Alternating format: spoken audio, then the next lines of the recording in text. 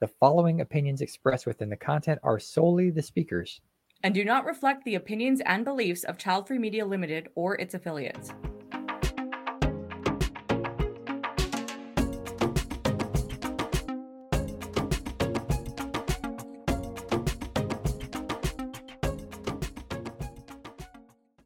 So you were married. Tell me about that. Oh, yes. I was married for 14 years. I met the hubby in 2002 here in Atlanta, Georgia. And we got married in 2005. And I will say we had a very interesting marriage. I was born and raised in the South, and he was born and raised in the North. Ooh. His mom had about 8 kids, and my mom only had 3 of us. So we had a different feeling about kids and children. But I always had the village notion. So I grew up with my uncles, my aunts, my grandparents. He never really got a chance to meet his grandparents. I think he met maybe one. So I think we had different interpretations on what a village was. I had the interpretation that we would create our own village. He wanted to not only include his family, not only in the village, but they were also supposed to have a say in some of the things that we did. So it was, I don't know if we had that conversation beforehand, but what I can say is that when we first met, we were the only ones that lived down here. And his family moved to Atlanta, Georgia 2 years after we got married. So it was more family involvement that I didn't realize we were going to have. And it just got kind of really interesting. I needed the support that I had when I was younger. So I'm used to that village and whatnot. And I think with his family, they were used to us all being in the village. So I understood separation, because even with my mom, my sister and my brother, we have separation. Yes, they're all married, they have kids, but it's not involvement. I'm not necessarily in their marital lives. I know their spouses. I love their spouses, but not so much involvement in daily activities in the life. Okay, so that's different. So there's the village with boundaries, and then there's the village that everyone's living in your bedroom. Yes, is what I get. Okay. Yes. That's a big distinction. That, and I say that as someone who's never been married, but that would drive me nuts. Again, not even having that conversation beforehand, and that's a whole different topic, but okay. So it's understanding, what does that mean? Because it sounds like you both had villages, but how you operated the villages were very different. Very different. Okay. Yes. And I think, he was 8 years older than I was. And so that didn't have a problem, because we clicked very well on that. But I guess not having that clear distinction of boundaries, I think that became very clear probably by year 3. And some of the things we were able to do prior to the family coming, things kind of changed, and there was not a lot of negotiation, a lot of wiggle room. Okay. And I will say that, because he was from such a large family, he did want children. I was on the fence for that. But when I did not see the support in the village that I grew up with, that terrified me. Because again, when my parents got divorced, I was used to my mom, my dad, my sister, my brother, and that halved. So we spent summer times with my dad, and then we spent majority of my time with my grandmother and my mom. So I did not want that for my child. And because the lack of boundaries was not there, I didn't want to have them my kids grow up the way I did, because that's when your parents get divorced. You always want them to get back together. Right. And I just did not want that to happen to my child. And because of the lack of boundaries, we didn't have the conversation about it. And once they got here, things just kind of got really problematic. Again, it was that fear. Again, not only can I not control the fate of my child, then I'm not going to know if I'm going to have him there to make sure we help raise it together. Right. So backing up just a little bit, and if you don't want to answer this, you don't have to, but prior to getting married, did the conversation of having children come up at all? It did. Did you know where you stood? No, it did. And I said that, I don't remember what the conversation was. He did say he wanted children. Okay. And I want to say I was kind of on the fence. I let him know, what my history was like. And I said, kind of needed that stability in order for me to even consent. And I think this is where that's why you have to kind of know people's history. because the history comes back and it's never gone. And I think it was just those fears, that divorce and, being the oldest, trying to figure this out. And I just didn't want so I told him all of this. And I think he did not really, he underestimated the fears I had about having children. So I think that made a big part of that. So he did want kids because most people want to extend their legacy. They want, a child to be reflected back to them. But I think it just depends upon both of your history. What did you see growing up? Was it stability? Was it kind of problematic? But did you love each other? What does love look like? And I honestly say too, is that I wish we would have done that love language thing, because I learned later on what his love language was and what was mine. And maybe if we could have maybe talked through that, maybe that'd have been different. So a lot of wish it could have would us, but the conversation about children did come up. But I was just terrified when I saw a couple of things. I said, well, I didn't want to put my child through some of the things that I saw as growing up. So there's another part of that question for me, because when I hear people talk about the things they don't want to do, because there's a lot of things that I saw that mothers in particular do that I know I'm like, I don't want to spend my time doing that. And that's the other thing, like, because people go, oh, well, you're focusing on the quote unquote negative things, which I think, well, I'm focusing on the realities of having children. Mm-hmm. There is also the realities that people do enjoy, that there's aspects about having children that people do enjoy. But when I listen to you talk, it sounds like you actually wouldn't have wanted kids anyway, even if you had the support. Like, I don't know. I'm just seeing, and that might be an assumption on my part, but there's that. Well, what I can say you never felt a call. Well, I didn't never felt the call, but like I said, I do know before my parents got divorced, my mommy and dad, my mom was a stay-at-home mom for 10 years. Okay. But it was a struggle. Daddy worked all the time. Again, like we said, Daddy worked all the time, and she was home with us. So, maybe some of the dreams she wanted, it had to be deferred. So all that comes out when you're raising the kids. And it was a struggle. Luck, yes, we had a couple of things. We got a chance to participate, but it just didn't. Motherhood didn't look fun. Right. So isn't that interesting? Okay, because there's a saying, oh, when you meet the right person. Okay, let's scratch out the right part. When you meet somebody that you choose to get married to or have a relationship with, and then there's that assumption that, oh, then you're going to want to have children. It's maybe presented to you, and in your case, it was the option was like, okay, you had that option, but it didn't sound like something sparked inside of you going, yes, I actually want to be a mother now. Well, I think a lot of people forget is that, when you have a little person, not only does your DNA come up, so does the spouse that you select. So everything and all their ancestry. Yes. So everything that you love. Yes, everything that you love about him, love about yourself, that's going to be there. But also the frustrating parts of you when that person's going to come out. You got this whole little person with not only and you got the whole ancestry thing. So I guess I will say I did overanalyze it. But again, it's just you can't help but to mirror your childhood to what you would actually give a child of your own. And I think that's sometimes almost pros and cons. Yeah, you're projecting this thing on a little child that has not been here, but you can't help but to, because that's what you have as a reference. And I knew this about myself, but you just kind of helped me get some clarity on something here, which is why I love talking to you, among many things. But I just realized, like, I would have projected my mom's energy and dedication onto my children because my mom was super dedicated, and I would want to live up to that. But at the same time, I know I don't want to do that. That's not how I want to spend my time. So I would do it out of obligation because when my mother did this, I couldn't give my child or my children anything less than what my mother gave. I think my mother actually gave her life. She died at 47. I think she just gave her life to her children. And I don't want to do that.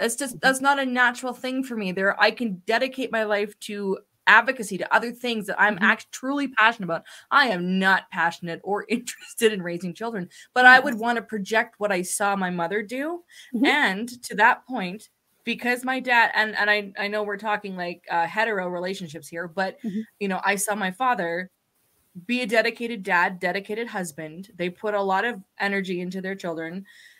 And I would expect that same level.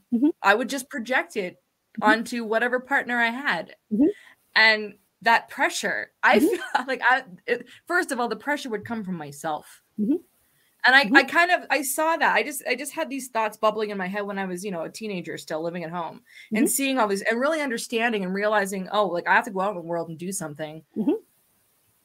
But what's expected is, wife, mother, all that sort of thing. And I'm like, okay, that's not a bad projection to have, but I don't truly want it. So I would be doing it for the wrong reasons. Yeah. Well, it's like I said, it's similar to what you just said. Like you said, the main reference point would be our parents. And my dad was extremely dedicated with us, even though he was no longer married to my mom. We saw him every summer, and my aunts and aunts from that side was very dedicated. Again, I had both relationships with both sets of grandparents. I was 25, and that's what I would expect. And because I did grow up with my grandmother being so protective, I probably would be worse. And I don't know. As I'm getting older, I can see that. I think we were talking about something. A child was going to go. So I said, oh God, I couldn't let them go. So it's just, again, I remember. So my grandmother was so protective with us. We got bicycles one year. My dad sent it to us for Christmas. And we had to ride the bikes in the backyard because we could not ride them on the sidewalks. So because she was just that terrified somebody might snatch me up. So that's what I'm talking about, is the protection. I remember being in high school and my mom actually walking me to the bus stop in high school. So it's those messages that it's funny, even today. So I'm in my mid-40s, and I'm going to do my first study abroad program next month to Costa Rica, and I'm waiting on my passport to get processed. And my mom was saying, well, maybe I think that we're having some issues right now in the United States processing the passport. And she said to me just yesterday, she said, oh my goodness, well, be careful going over there. So again, it's almost that fed in fear that I kind of grew up with, and I've never lived alone, and I've always lived with family. So it starts, I won't say it's hysteria, but it's just, I don't know if I would have been emotionally able to do it. Right. So and it's not fair to the child. They would want to go out and spend time with their family. I mean, it's such an interesting dilemma. I'm going to use that word dilemma because, people say they want to have children, they want to raise children, and we'll get back to how that kind of played a part in your marriage where, like the idea of children, but what does that mean? Because you're still a human being with your own dreams and desires. And if that doesn't include motherhood, but you have that expectation there's that expectation on you to provide children, whatever, raise them. And you want to dedicate your energy to them, but then also yourself. Like I can't even get my thoughts out because that's how overwhelming it makes me feel. Overwhelmed it makes me feel. And I'm like, no, I'm not suited for that because I always knew that I would feel resentful because I'd be expected to give this level and I would do it out of obligation, which isn't necessarily pure, in my opinion. And I would be resentful. And that resentfulness would actually come out in whatever loving, quote unquote, outwardly loving action I would take towards said children. So I can't even think about that right now. It's exhausting. But okay. So you had the conversation, you and your husband had the conversation prior to marriage. And then if you don't mind sharing, like what happened or how did that progress? Like, or did it progress during your marriage? I think it did progress. We did progress, but there was an incident that happened that kind of made me realize that he was not going to put our family first. Okay. So when we first were getting ready to look for a purchase for a house, we were looking and stuff, and it was just the interference with the family. Again, everything was supposed to be a communal decision, and I didn't grow up with that. Okay, so that means you and him plus all of his relatives. Okay. Yes, everybody's factored in, and I'm like, I didn't sign up for this, and I know that you're an extension of family, but this level of involvement. So what happens is because they were always involved, I knew that they would always be involved with the child. So it goes back to what I saw growing up. And I've kind of had to play mediator sometimes with my mom and dad. And I just can't do this to my child again. So it was just not a separation. I guess the separation of church and state. Yeah. It was not separation. Everything was supposed to be this whole group effort. And that's not how I saw this. So I tried to talk to him about that. He was kind of in denial. And he's actually, so this is where the birth order comes in. I am the oldest of 3. He was the youngest of 8. Oh, wow. Well, okay, that seems obvious to me now how that plays a part, but do you want to explain to the audience how that actually isn't, like, how that makes an impact? Well, I think there's a theory about birth order. So you have to actually read where you are. But because I am the oldest of 8, I've been given responsibility at a very early age. So I will say I've kind of been a little adult since I was 10. And sometimes when you have the youngest, depending upon, how that family dynamic is put together, I will say my ex-husband he was the youngest and he was coddled. And just like some of the boys in the family are, which I understand, but it makes a difference when it's time to make decisions. And I just think that had a lot of impact. He was used to getting his way, and I get all that too. But I guess when you're married, the person that you have dedicated your life to, you said you're going to dedicate your life to, that should come first. And I did not see that. So I could see down the line, if something had to happen to me as a child, we wouldn't come first. And when you are having a family, you have to come first. That immediate family has needs, and just them always being in the background, it just concerned me. And it was not just him; it was about maybe 5 or 6 of his loved ones that were here, which they were lovely people. But I just think that because they were used to the interference with the other siblings, they were just used to the interference with him too, and it was never going to separate. Okay. It's really cool that it's okay. First of all, it's unfortunate that that's what happened, but it's also really cool that you were aware and you accepted or understood on your level that, okay, this is not going to change. I guess realistic is the word I'm going to use, because I know, like, for some people, I feel like if both people or if it just, they're fine with it, where that interference isn't interference for them. That's just what they prefer. For me, I'm like, no, definite boundaries. Because again, this is a projection. The subject of projection is so interesting, because I saw my parents completely leave their families and create their own family. And yes, I know we're talking about like nuclear family terms right now, but just based on our own childhoods, that's where the language we're using. My parents kind of disassociated themselves from their families for a while because they chose to raise us in a religious sect. So it was just the 2 of them plus me and my brother. And they always put that family unit first. There was no interference allowed. And I've seen how that has impacted my brother in raising his children, because the mother of his children comes from everybody's involved in everything. And I've seen what they had to go through. For myself, I've never been married, but I was in a 5-year relationship with someone whose family was like always in everything. And I'm like, I can't do this. So I don't think that there's one way of doing everything, because some people want that, but it's knowing ahead of time or realizing, and I'm not saying like, oh, you should have checked this out, but for myself, I go, I do need to know, even if it's just like, if I'm just in the interested stage and we're not even like in a relationship, I'm like, what kind of family dynamic do you come from? Because that does make a difference. And I just saw something the other day. It's like, you're not just marrying that person, you're marrying their family. Like, what kind of family dynamic? Like, for me, it's boundaries, because everyone's got their people, and it's good. It's good to have support systems, but to me, I feel that there needs to be a compatibility in how you handle your families. If you both have families with boundaries, that's not going to mean it's like the perfect relationship, but that's to me, that's going to make you seem more appealing than someone coming. I might totally adore it, but if you come from a family where everyone has to come along for the ride, like I just watched My Big Fat Greek Wedding 2 the other day, and it's like her family's in everything all the time. It makes for a fun movie. Do I want to live like that in reality? No. I would leave so fast, you would never hear from me again. And it's definitely It is definitely impactful because I want to say I look at him and his family dynamics. None of the adult siblings have functional relationships outside of them.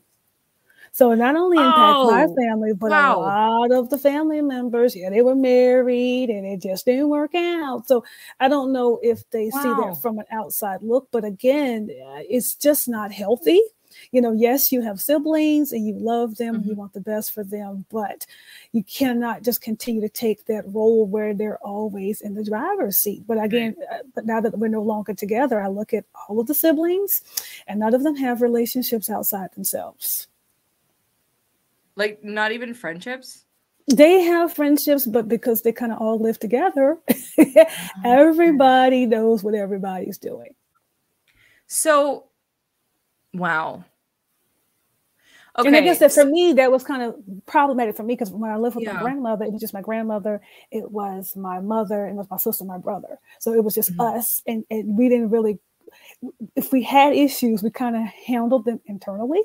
Right. There wasn't no community group form, but actually my grandmother, she just told us what to do. We did that. So I had to get used to that.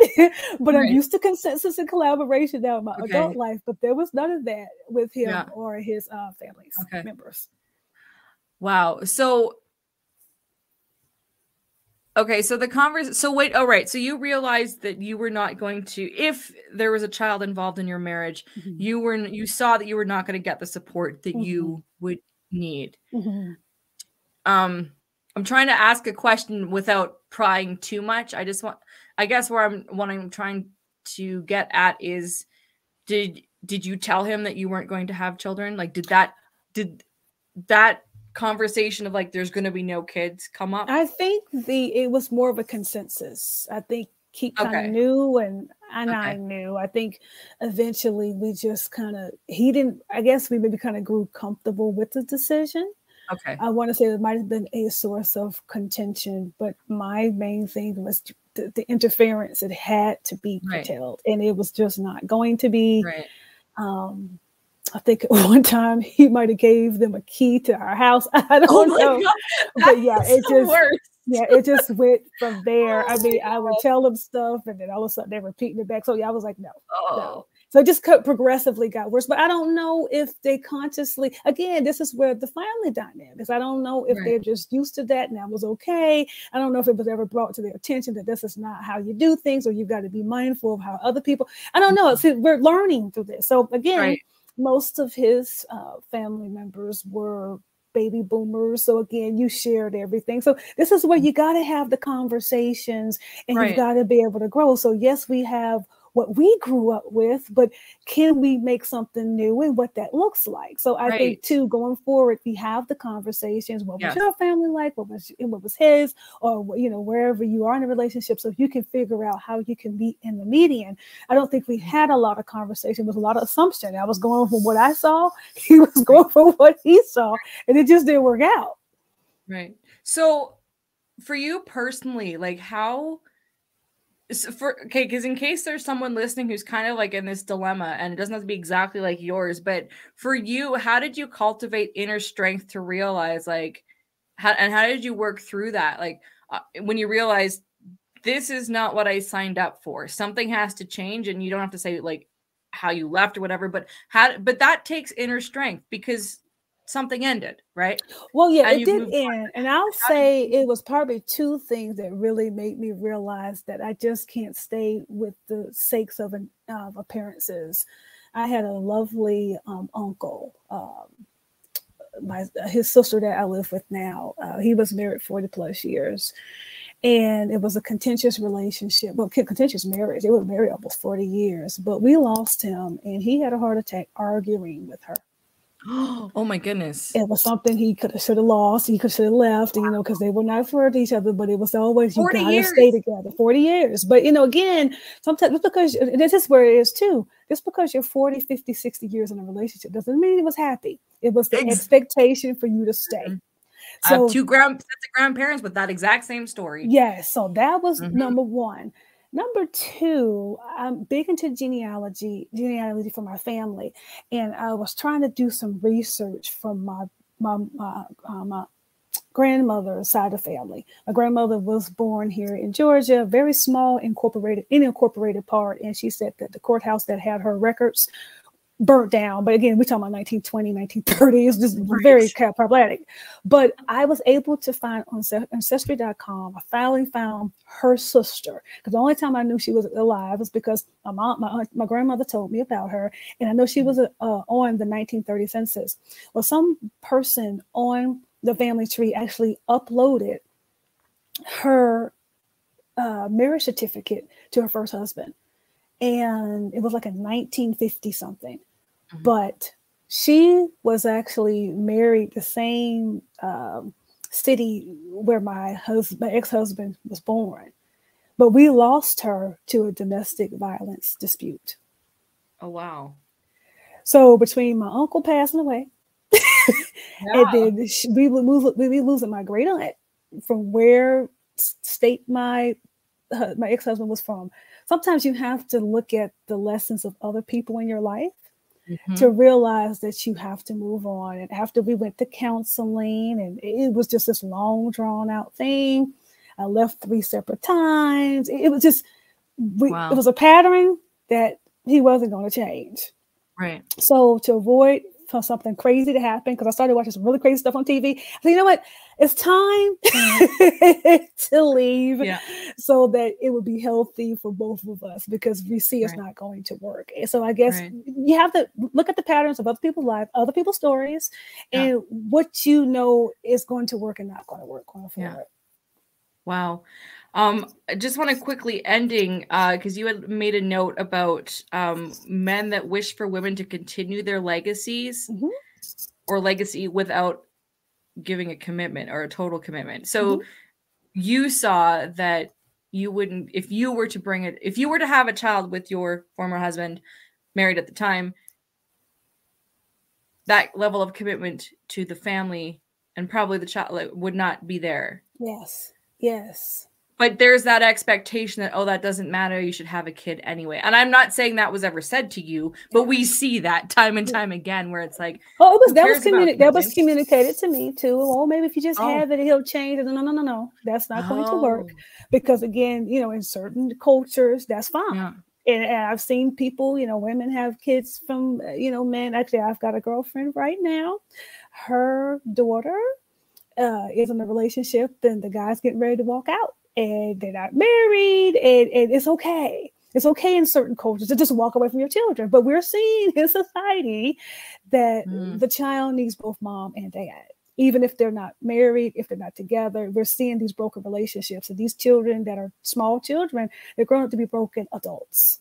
So it has to be a full-time commitment. So that's what I mean. I'm seeing in certain people, I just want to have a baby. I just want to have a baby. But the baby is here. It is not a full-time commitment. That baby is...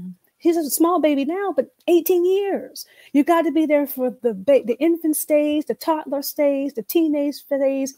It's a lifetime commitment. Like I talked to both my mom and my dad. I talked to them, but child raising never ends. And I just need that full-time commitment. And that's not unreasonable. Because again, actually, I'll say this too. Some women, we were talking about maternal rates here in the United States, they're bad, especially for African-American women. We're dying in childbirth. So I said, now you want me to risk my life? No. Right. So it was just a lot of concerns, because childbearing can be dangerous as well if you don't really have the care that you need. So it's a lot of things. And it's just, I feel a lot of things that women have to actually consider and men, but it's just a lot on the women that she has to feel safe, not only financially, emotionally, but is she going to be supported throughout? Right. And I think again of my brother, who's a single dad, he's kind of in an unusual situation, but and I know I've told you this before, but when my first nephew was born, and then 5 years later, my second nephew came along, and they have the same mom. I without throwing anybody under the bus, I knew that these children were going to need us to see a strong female who can be independent, and because they weren't going to see a lot of that. They were going to see their dad basically do everything. And without getting into too much detail, but I realize like I will never say that I've sacrificed my life, but I have tailored my child-free by choice life so that I can incorporate my nephews when they were younger, because now they're almost 13 and 17. So I still see them, but we're all living our life. But when they were younger, I was like, I need to be at least within an hour vicinity around so I can be involved in their life. They can come over. I don't babysit. I've been an active aunt. My brother's never said, can you babysit the kids? It's like, there have been times where it's like, well, they have a week off. Can they go to auntie's house? I'm like, yes, I'm busy, but we can do things and whatever. Because that village mentality, but also realizing my brother was having to do the bulk of, he had to financially support the kids, but also emotional, homework, keep the house, the roof over the head, all that sort of thing. And he was there. And I'm like, wow. And it's a lot. and it's a lot when you see your loved ones go through that. Again, even as a child, I saw that. It is not an easy undertaking. And I just think it's totally irresponsible to just tell people to just have it and figure it out, because that's right. That's the whole that's the whole man, woman, and child that has to go through this process. And it's not easy. No. And for me, I realized that even though I knew my nephews, but they're so little, I always say obligatory love, but for me, I really genuinely care. I mean, they were super cute, but I realized I'm like, okay, there are some aspects about my childhood that they won't experience, which is a good thing. There are some things about my childhood that they won't experience, which is unfortunate, but that doesn't mean they can't not experience the level of love. Our childhoods are going to be very different, and they've turned out well. Because I did rally around my brother. My mom had passed away before the nephews were born, but my dad and his wife have rallied around the nephews. So, they feel they can be as they are, living their life, and there is that support. And for me, as a child-free by choice person, I was like, well, I can step up as an aunt. I felt called to that. I'm not saying everyone's going to feel that call, but I have a good relationship and a close relationship with my brother, seeing these children, knowing them, and it's been 17 plus years now of this. I'm going, that was a role I felt very called to. I'm like, I can do that because I can have my life. There are boundaries in place. Okay, my brother has a key to my house. I don't need a key to my brother's house because his is always like keypad or something. But anyway, but he's my power of attorney. So he needs to get in case something happens to me and he needs to get into my house. But we live in different cities and there's always communication. No one's just showing up, whatever, whatever. But I also live alone. So you do want someone who can get into your house that's, that you trust. But my point is that there are boundaries in place, but I knew that I felt called to be, to step up and be a support where I could to those children, because I generally do want those kids to be as well developed and well ungrounded and also very hopeful about life as possible. And that means something to me, right? So it's really curious because I think, well, we know that the child-free people get thrown under the bus for being selfish, or like you didn't give your husband a child, or whatever they want to tell us. But it comes down to what's right for you, because you could very easily be in a situation that would be all sorts of wrong for you.